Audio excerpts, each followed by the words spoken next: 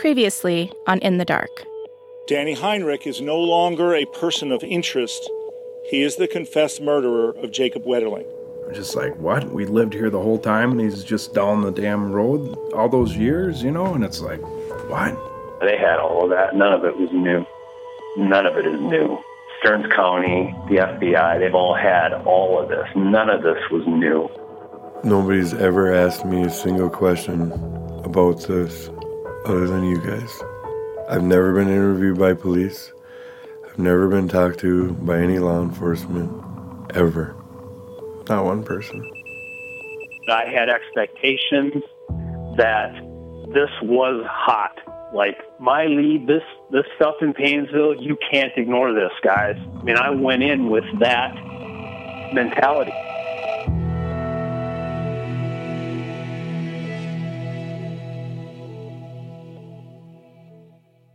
Within a few weeks of the kidnapping of Jacob Wetterling, there were close to 100 investigators working on the case.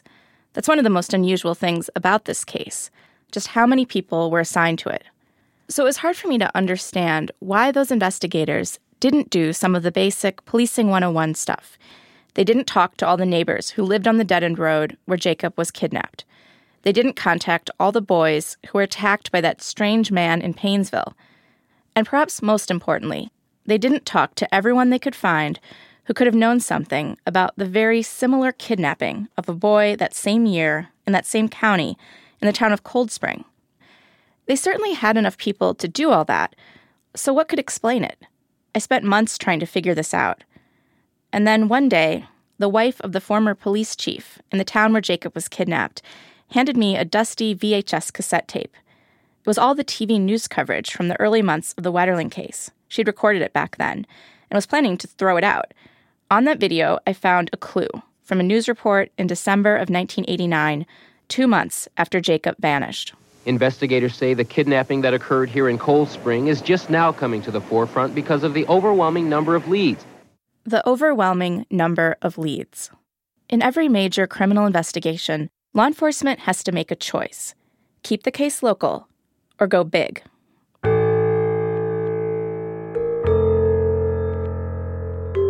This is In the Dark, an investigative podcast from APM Reports. I'm Madeline Barron. Today, we're going to look at how investigators in the Jacob Wetterling case decided to go big, and it cost them. It would end up leading them farther and farther away from the man who took Jacob.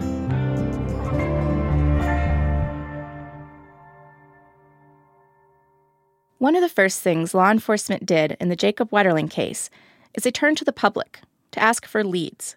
They did it right away, even before they talked to most of the people closest to the crime, the people who could have seen something on the road, the people who had also been attacked by a strange man in a mask. Investigators started appearing on local news and on national news. So did Jacob's parents, Jerry and Patty. I wanted everybody in the world looking for Jacob. It was like my son, we're talking getting him home. We did what we had to, what we felt we had to. The surest sign that the Jacob Wetterling case had become a big story came just 3 weeks after Jacob was abducted, when the case attracted the attention of the 1980s Clearinghouse for Human Tragedy. Daytime talk show host, Geraldo Rivera. Every time it happens, it puts an entire community into a state of shock. It's like a giant punch in the gut, because all we can do, all the police can do really, is to speculate as to the intentions of the kidnapper. And just the options are horrifying. Geraldo's TV crew showed up in St. Joseph and set up a satellite feed from the Wetterling's basement. The camera showed Patty and Jerry sitting next to the Stearns County Sheriff and the FBI supervisor assigned to the case. On the wall behind them, there were these big sheets of paper, covered in handwritten messages of hope and concern. As the days, Patty, turn to weeks, is it something that causes you nightmares as you try to pursue a reason? Why? Why your boy? Why that night? I can't answer those questions I choose not to think about all the horrible options you made mention of at the beginning. I just won't allow those into my my mind at this point. I just want to believe that he's fine and we're going to get him home. I don't have nightmares, no. The show also featured a young, intense John Walsh as a kind of straight-talking expert. John Walsh is the guy from The Hunt and America's Most Wanted. His son was murdered by a stranger in 1981. I know what they're going through. They're going through the nightmare of not knowing. They're going and hoping that sometimes in a rare incident, a child has gotten back that's been gone for a long time. But all of the people they're sitting there today know the harsh reality that lots of kids that are taken are not taken by some caring person and taken to Disneyland. They're taken by someone who is into sexually assaulting children, and if you're lucky, you'll find the body in a field. While all this was happening, Patty was just staring at the ground, like she was trying to redirect all her anger away from Geraldo and John Walsh and onto a few inches of basement carpet. What can they, the Wetterlings, do? Are they, in a sense, powerless now to the whim, the whimsy, the awful capriciousness of this madman? That would be my opinion. It went on like this for a while. And here's a song of hope. I want to thank everybody, John Walsh, you, especially, all the parents, thank you. Here's a song for Jacob and for all these children. So let's play it. The show ended with a song that had become a kind of anthem of the search for Jacob. A song called Jacob's Hope, written by a musician in Minnesota. We are Jacob's hope. Children, can you hear us? To all our parents, to their children who are out there, our prayers to you. We love you. Come home soon. And thank everybody for being here. Thank you folks at home for watching. We'll see you next time. Bye-bye. We are Jacob's hope. Here's what they did. They used us. They used us. We had this sensational kidnapping, and they, used us. I remember taking that mic off and throwing it and coming upstairs and throwing things off the deck. I was going to write him this scathing, how could you do this to us? And my sister told me, you get more bees with honey. You might need them down the road. So I wrote him a thank you note.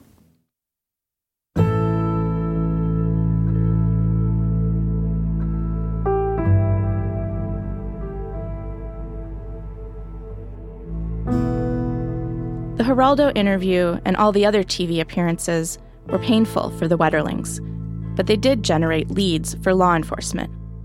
Lots of them. The Sheriff of Stearns County, Charles Graff. Sheriff, what's the latest on the investigation? Well, we received overnight and within the last 24 hours over 300 telephone calls and tips, different descriptions of vehicles, different descriptions of different people that were not supposed to be in the area. With every day and every news story, more leads came in. First dozens, early yesterday morning, then hundreds, more than 300 phone tips.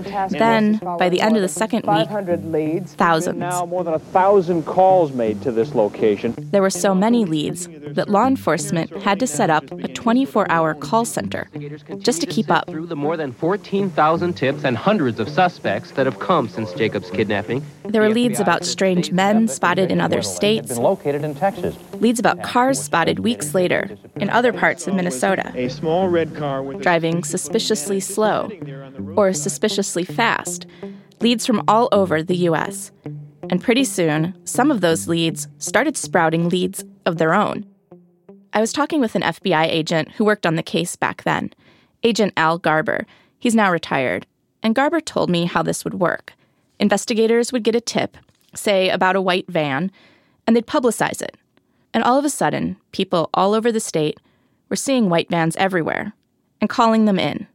It happened with all the cars they asked about. If you're looking for a blue Jeep, you're going to see blue Jeeps. Do an experiment. See on your way back to wherever you're going how many blue Jeeps you see.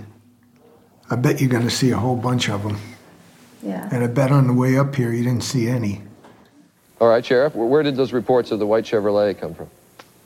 Well, they came in from anonymous tips from all over the state of Minnesota, and we've been running so many white cars down and red cars down and tan station wagons and vans, and we've been just getting so tremendous amount of calls in here on this particular case here that it's kind of mind-boggling. People started calling leads into the Wetterlings' house, too. So many people that the sheriff even gave Jerry and Patty a special phone with a built-in mini cassette recorder. Sure, it's in the back. It was sitting on our desk here for years. They still have it. Yeah. When I visited a few months ago, the phone was on a dresser in a spare bedroom. This is the grandkids' room. Patty and Jerry kept using it for years. Yeah, this was the phone the sheriff's department gave us. There was still a tape inside. Sounds like it's getting to the end, too, but... Okay, so listen. You know, you can see all the work that I've done in 20 years of history. Sure. There are hundreds of phone calls recorded on these tapes. Patty and Jerry would field the calls and then pass along the leads to the command center. In a sense, they became investigators on their own case, and their house became a kind of secondary call center. Wednesday, 4:58 a.m. Yeah, I work for a carnival. We just did a show in Omaha, Nebraska, and I seen a picture of this kid called Jacob Wetterling. I have a feeling that he's working for a small outfit called Rainbow Amusements. People called with all kinds of leads like this. Sometimes Patty answered the phone, and sometimes Jerry did. December 28th, and this was the McDonald's in Maplewood? Maplewood, right. Okay. And then I presumed the boy was trained because he started alerting this man that I was staring at them. So I tried to be nonchalant and go up and order something so I could get a hold of the manager and have him call the police. And I looked back and they were gone. Uh-huh. Okay. And you had, to the best of you could tell going by the photos, this boy did have a lot of similarity to Jacob. Is that what you're saying? This boy looked heavier and pale. I would imagine he would have been indoors, and it would have been several months since he was captured. He was abducted in what? October 22nd, so it was about maybe 9 weeks. Yeah, and so I presume that he would have been indoors and eating I don't know what, but it certainly seemed reasonable to me. So that was one type of call, people calling in to report possible sightings of Jacob. But then there are these other calls.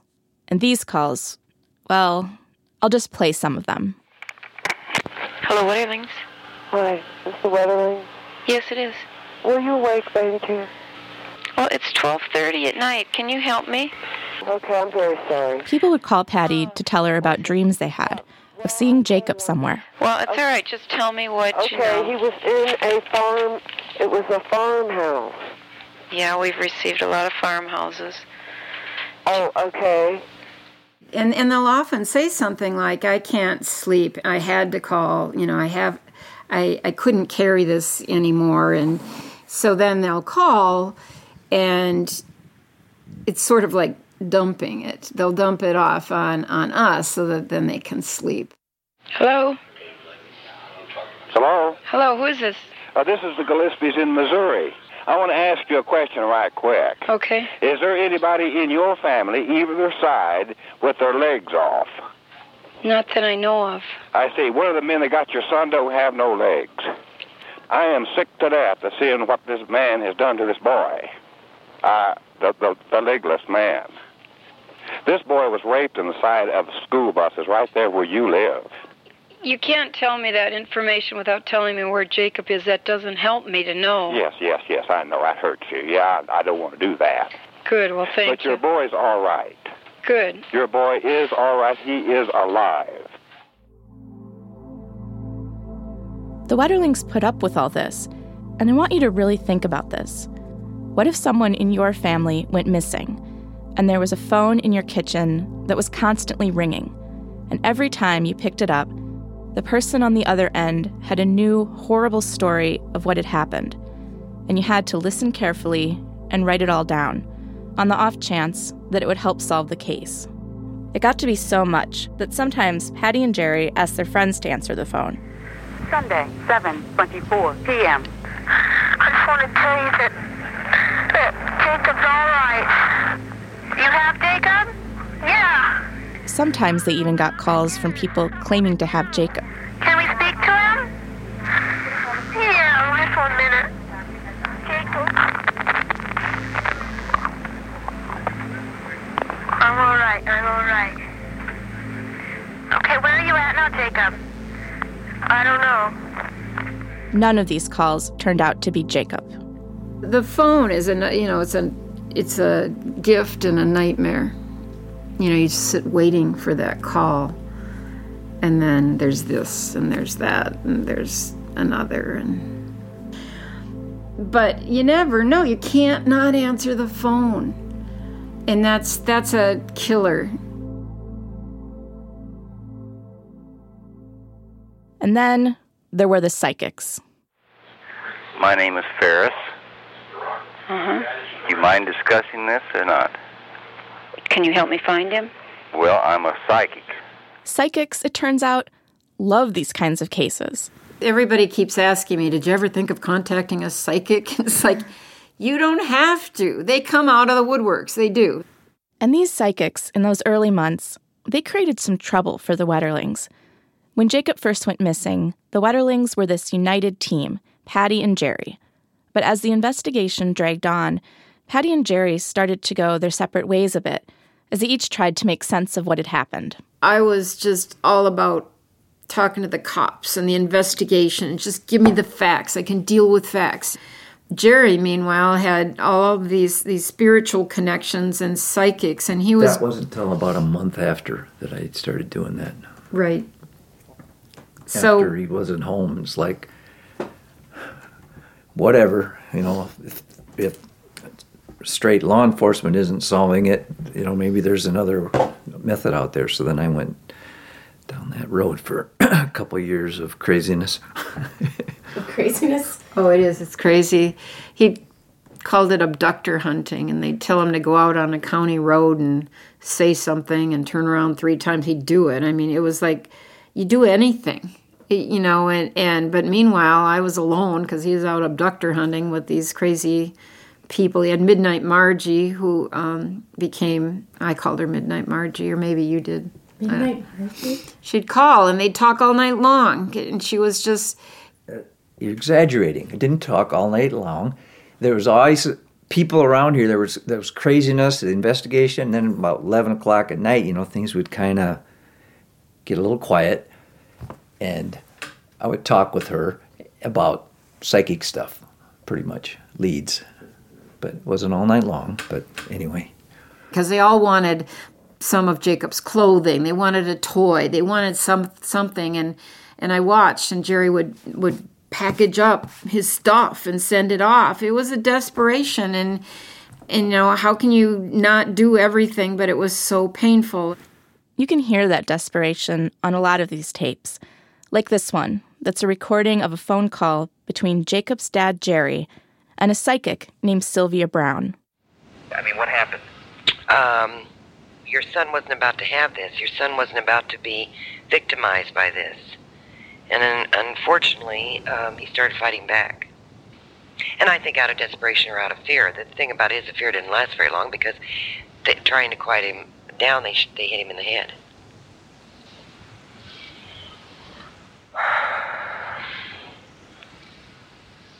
I'm being frank, too. It doesn't sound like him. Oh, I think it does out of fear. Sylvia Brown was a pretty big deal back then. She was a regular guest on the Montel Williams show and had a habit of inserting herself into high-profile cases. She wrote books with titles like Contacting Your Spirit Guide and All Pets Go to Heaven.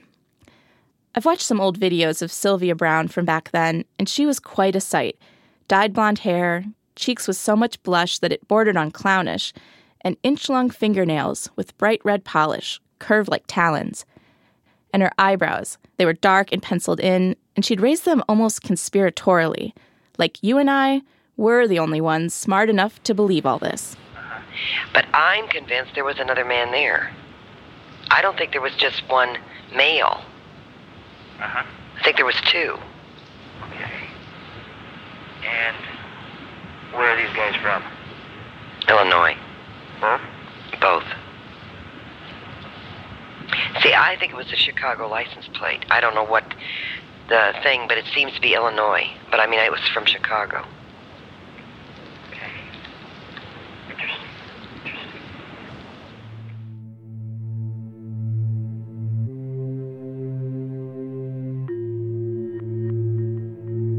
All this information, all these leads, from people claiming to be psychics, from people with weird dreams, from people claiming to be Jacob, it all went into the pile with everything else at the command center.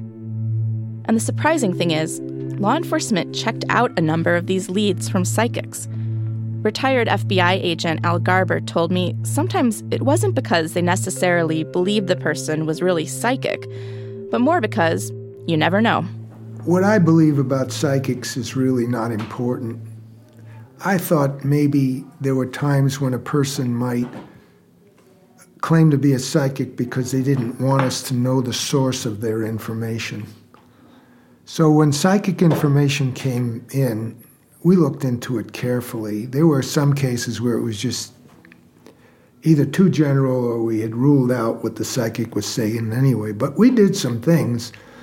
We did a search in Iowa, immense search based on psychic information, came up with nothing. This search on a 25-mile stretch of road near Mason City, Iowa, was prompted by a vision from a New York psychic. The search took place in October of 1989, about a month after Jacob was kidnapped. It lasted 2 full days, and it involved the FBI, the Iowa State Patrol, local cops, and deputies from several sheriff's offices.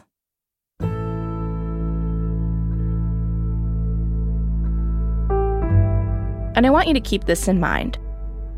While investigators were chasing down this psychic lead in Iowa, they still hadn't talked to everyone who lived on the dead-end road where Jacob was abducted. They still hadn't talked to one of their most likely suspects, Danny Heinrich. They still hadn't searched the area around where Heinrich lived. And yet law enforcement kept on pursuing these out-there leads, these leads that seemed to have almost no chance of panning out. And when the leads didn't pan out, it's not like investigators said, hold on, maybe we don't want any more of these crazy leads. In fact, they went further. They did something that was pretty much guaranteed to bring in lots of bad leads. It involves someone law enforcement called the man with the piercing stare. In those early days of the investigation into the abduction of Jacob Wetterling, law enforcement started to circulate sketches of strange men spotted around the area. One of the people investigators were most interested in sketching was a mysterious character known as the man with the piercing stare. The man with the piercing stare was a guy a few people had seen at the Tom Thumb, the store where Jacob and 2 other kids had biked that night to rent a movie. Here's how FBI agent Byron Gigler described the man in a TV interview back then. His normal demeanor would be to stare at customers with piercing eyes. He would not speak to him. He would oftentimes follow him around the store and simply position himself in front of the store and follow him around the store with his eyes. I talked to a couple who claimed to have seen the man with the piercing stare. Kevin and Marlene Guast were in a band called the Night Owls. It was a polka band. Oompa, German, waltzes, polkas, Minnesota style. 2-steps. On the day Jacob was abducted, there was an all-day polka festival in town, at a ballroom close to the Tom Thumb store. The Night Owls played an early set. That afternoon, after the Night Owls set was done, the Guasts packed up and headed off to play another show. On their way out of town, they stopped at the Tom Thumb. They think it was around 4:30. We're going to get something to eat so we could hit the road and play another job that night. Got a sandwich there, heated it in the microwave, and that's when we noticed. They saw a man standing by the coolers, late 20s, early 30s, watching the front door. Right away I picked him out. He's kind of, you could tell he was intense upon something else, like he was thinking about something else at the same time. What did he look like? Well, he had a baseball cap on, kind of I want to say, a wider face. When you just looked at him, you just had a funny feeling like people just don't stand there staring, looking over aisles the way he did. The Guas didn't know what to make of this guy. They headed to their next show, and later that night, they drove home. And on the way back, we were coming up 71. We had the radio on, and they mentioned about this kid disappearing in St. Joe. We just kind of looked at each other like, that had to be him, I remember saying, yeah, we got a call in the morning. Yeah. I talked to another guy. His name is Steve Gretsch, and he was also at the Polka Fest that day. Steve worked for a radio station called Chasm that organized it. And he told me he also saw someone strange. There was one guy there that didn't fit. He had a beard, real dark beard hair, and he had all black on. Nobody dresses like that. Go to a polka fest. You got your Sunday best on to go dancing.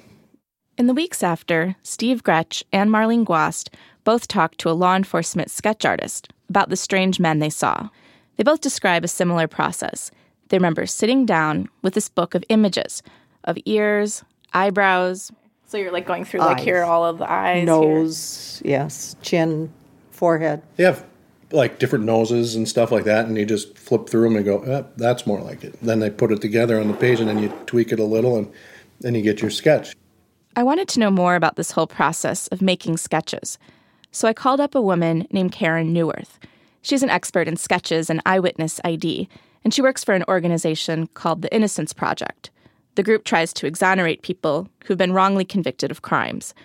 Karen told me this whole process of making sketches is far from scientific.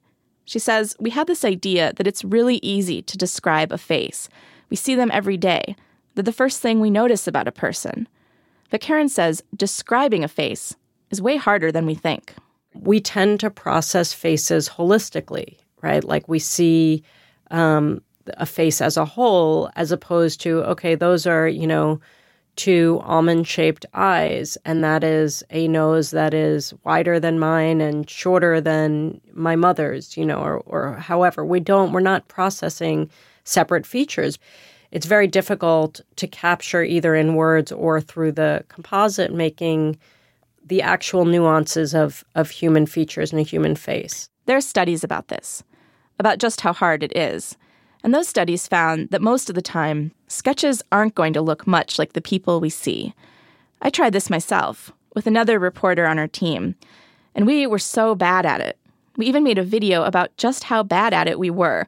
You can see it on our website. Whoa. Oh, wow. I don't know what I was picturing, but it wasn't that. They look like two different guys.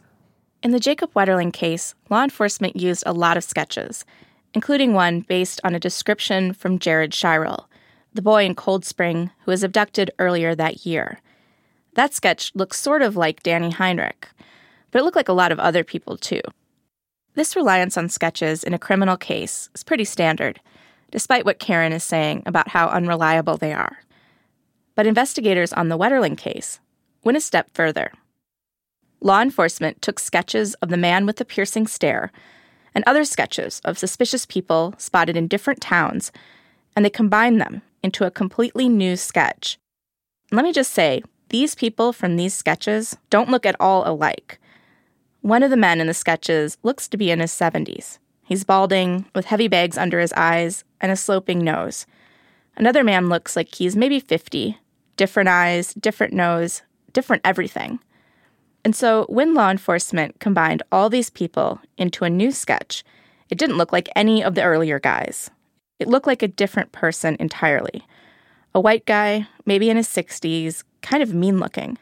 And it doesn't look at all like Danny Heinrich. I couldn't find anyone who remembers making the decision to create this combined sketch. So I sent these sketches to Karen, the expert at the Innocence Project, to see what she thought. I would say this is really unusual. I've not heard of I'm not sure even how to respond. I think this is, it doesn't sound like there was even necessarily reason to believe that the witnesses were describing the same individual. This strikes me as a very bad idea. What law enforcement did next is they took this new combined sketch and they sent it out to the media. along with the sketch Jared helped make. These two sketches, the combined sketch and Jared's sketch, did not look like the same person. Not at all. Law enforcement put both sketches on a flyer, and they sent it everywhere. There were thousands of copies. Flyers were taped to doors, to restaurant windows, and even onto pizza boxes. The flyer said, "We must find these men so Jacob can be found." Investigators would point to the flyer and say, "Look closely at these faces, and call us right away if you see these men." And people did. They call into the command center saying, "That guy on the flyer, I think that's my neighbor, or my mailman, or a guy I met on vacation 4 states over."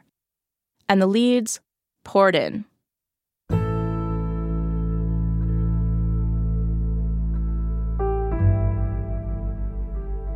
By 2016, there were at least 70,000 leads in the Wetterling case. That's more than 20 times the number of people who lived in St. Joseph back when Jacob was abducted. I went to talk to the lead investigator on the Wetterling case, Chief Deputy Bruce Bechtold, in August, about a month before the case was solved. He told me they were still getting leads. There are people that think Martians took them, and Are you serious? There's all kinds of odd things that come into. So I got a report last year that Jacob was riding on an elephant in a parade in Philadelphia last year.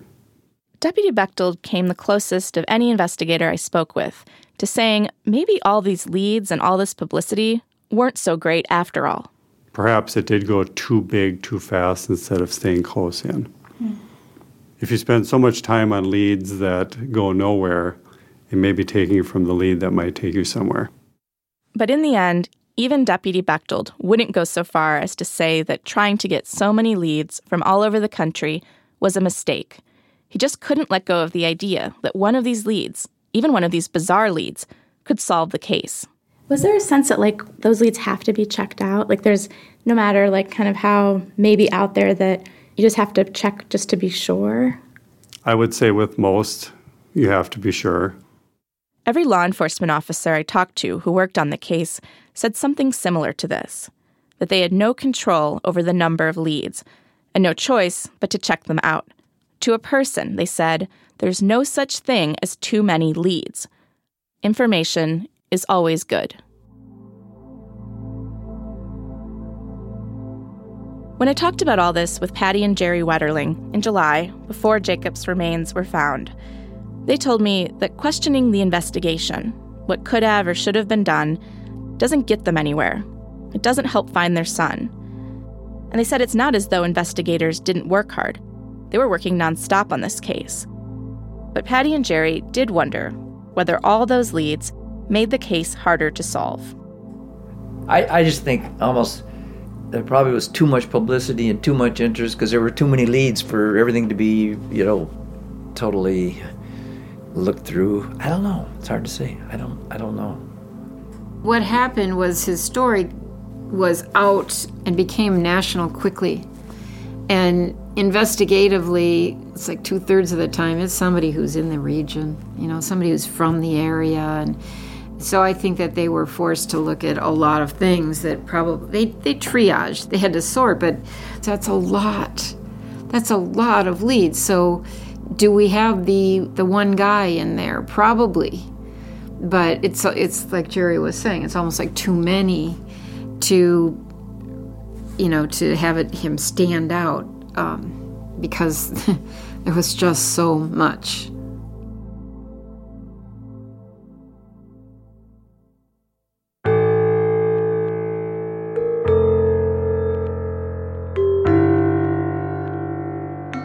There was so much noise. 70,000 leads. Psychics, white vans, the man with the piercing stare, people claiming to be Jacob. And for nearly 27 years, investigators say they reviewed every single one of those leads. They kept expanding the investigation more and more, even years later, asking the public all across the United States for help solving this case. Somehow, in all that noise, law enforcement failed to see what was right in front of them. The man who lived 2 towns over, the man already in their files, the man who had confessed to the crime nearly 27 years later, Danny Heinrich. And after years of chasing down pointless leads, in 2004, a new sheriff did something different. He turned his attention to one of the few people who witnessed something the night Jacob was abducted. And instead of believing what that witness had to say, he turned him into a suspect. Next time on In the Dark. They were saying, you took him. How'd you do it? Would you just please admit that you did it, and we can make this a lot easier for you?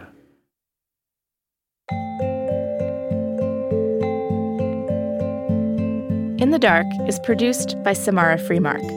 The associate producer is Natalie Jablonski. In the Dark is edited by Catherine Winter with help from Hans Buetow. The editor-in-chief of APM Reports is Chris Worthington. Web editors are Dave Peters and Andy Cruz. The videographer is Jeff Thompson. Additional reporting for this episode by Jennifer Vogel and Will Kraft. Our theme music is composed by Gary Meister. This episode was mixed by Cameron Wiley and Johnny Vince Evans. Go to inthedarkpodcast.org for a closer look at the use of police sketches, including a video about our experiment, and to read stories about the investigative use of hypnosis and polygraphs, which the Wetterling investigators also used, and to hear some of the calls the Wetterlings received at their house after Jacob was kidnapped.